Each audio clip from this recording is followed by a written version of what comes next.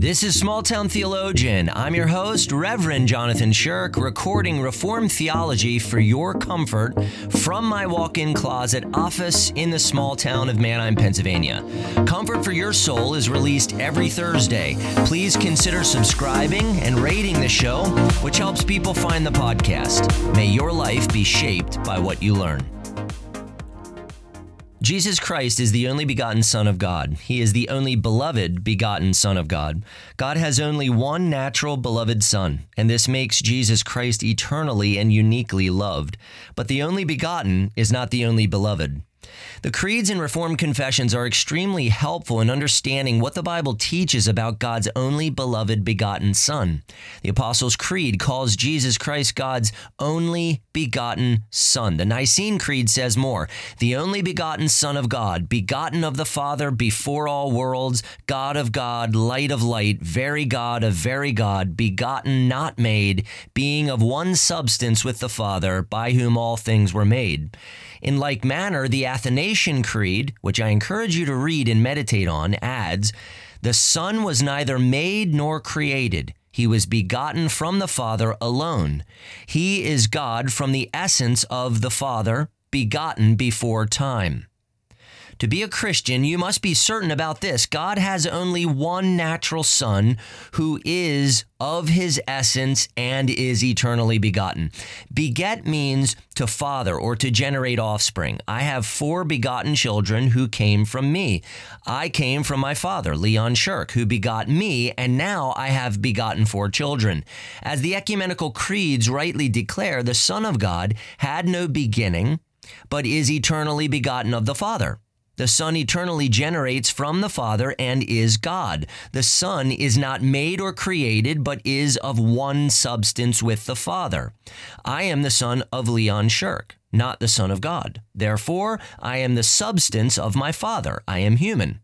The Son of God is the substance of his Father. The Son is God and is solely begotten of the Father. As the Westminster Shorter Catechism states, the Son is the same in substance, equal in power and glory with the Father. The Son is indeed co-eternal and co-equal with the Father, from whom he is begotten. This is an unfathomable and glorious mystery. And the only begotten Son of God is the only beloved begotten Son of God. God loves his Son immensely and calls him his beloved. The Father said from heaven at the baptism of Jesus, "This is my beloved Son, with whom I am well pleased." Later at the Transfiguration, the Father said of his Son Jesus, "This is my beloved Son, with whom I am well pleased. Listen to him." Jesus Christ is the only beloved begotten Son of God who is uniquely, deeply, eternally, and unfathomably loved by the Father.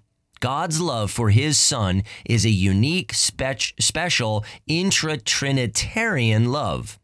Heidelberg Catechism 33 asks of Jesus Christ, why is he called God's only begotten Son, since we also are children of God? Good question. Heidelberg 33 answers, because Christ alone is the eternal, natural Son of God. We, however, are children of God by adoption through grace for Christ's sake. Okay, here's where you and I come in. God has only one beloved begotten Son. That said, Jesus Christ is not the only beloved Son. Here's what I mean. The doctrine of adoption is among the most personal, precious, and reassuring biblical doctrines for the believer. Brothers and sisters in Christ, through the redemption of Jesus Christ our Lord, God has brought us into his family so that we belong to him as heirs. Because of Christ, we are true children of God, albeit adopted children. Colossians 1:13 and 14 says, "He has delivered us from the domain of darkness and transferred us to the kingdom of his beloved Son, in whom we have redemption, the forgiveness of sins." In God's beloved Son, we have redemption. Ephesians 1:4-6 says, "In love, he predestined us for adoption to himself as sons through Jesus Christ, according to the purpose of his will, to the praise of his glorious grace, with which he has blessed us in the beloved." We were predestined for adoption to God the Father as sons through Jesus Christ, the Beloved. It is therefore in the preeminent Beloved that we are blessed as beloved adopted children. Predestination secures our identity as well as the love of God for us. Brothers and sisters, we receive the spirit of adoption as sons.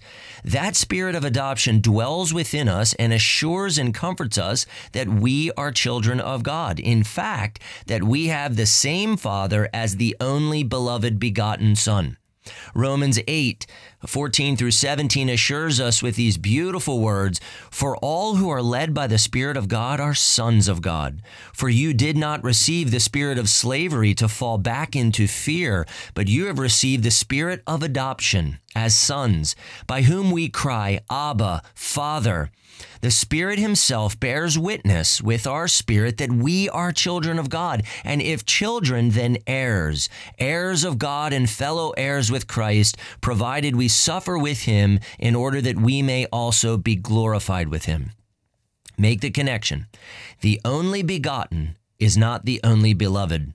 The only begotten is uniquely and specially and preeminently beloved, yet everyone united to him who possesses the spirit of adoption is also God's beloved. 1 John 4:10 says that God sent his Son to be the propitiation for our sins.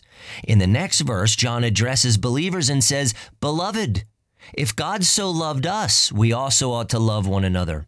Those rescued from their sin and misery by the beloved are also God's beloved because they are beloved in him. Paul exhorted the church in Ephesus, "Therefore be imitators of God as beloved children."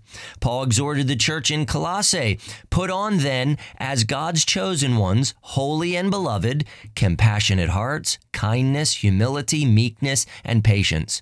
Jesus Christ, the beloved of God, is the basis for our being God's beloved and our loving others.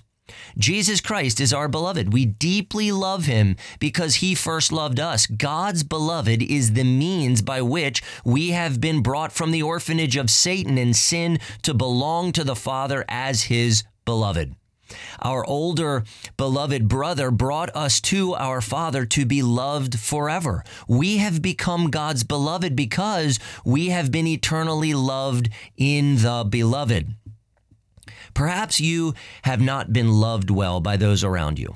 Perhaps you are bullied at school or were abused by a relative, or your spouse left you or is thinking about it, or your children are rebellious and disrespect you, or your boss takes advantage of you. You may not feel particularly loved right now. Have you considered that because of Christ, you are God's beloved in Christ? Almighty God deeply loves you. He promises to work all things for your greatest good and salvation. He will never leave you or forsake you because he deeply loves you. This is the center of your comfort, hope, and joy. This is also the basis of your selfless love of your brothers and sisters in Christ.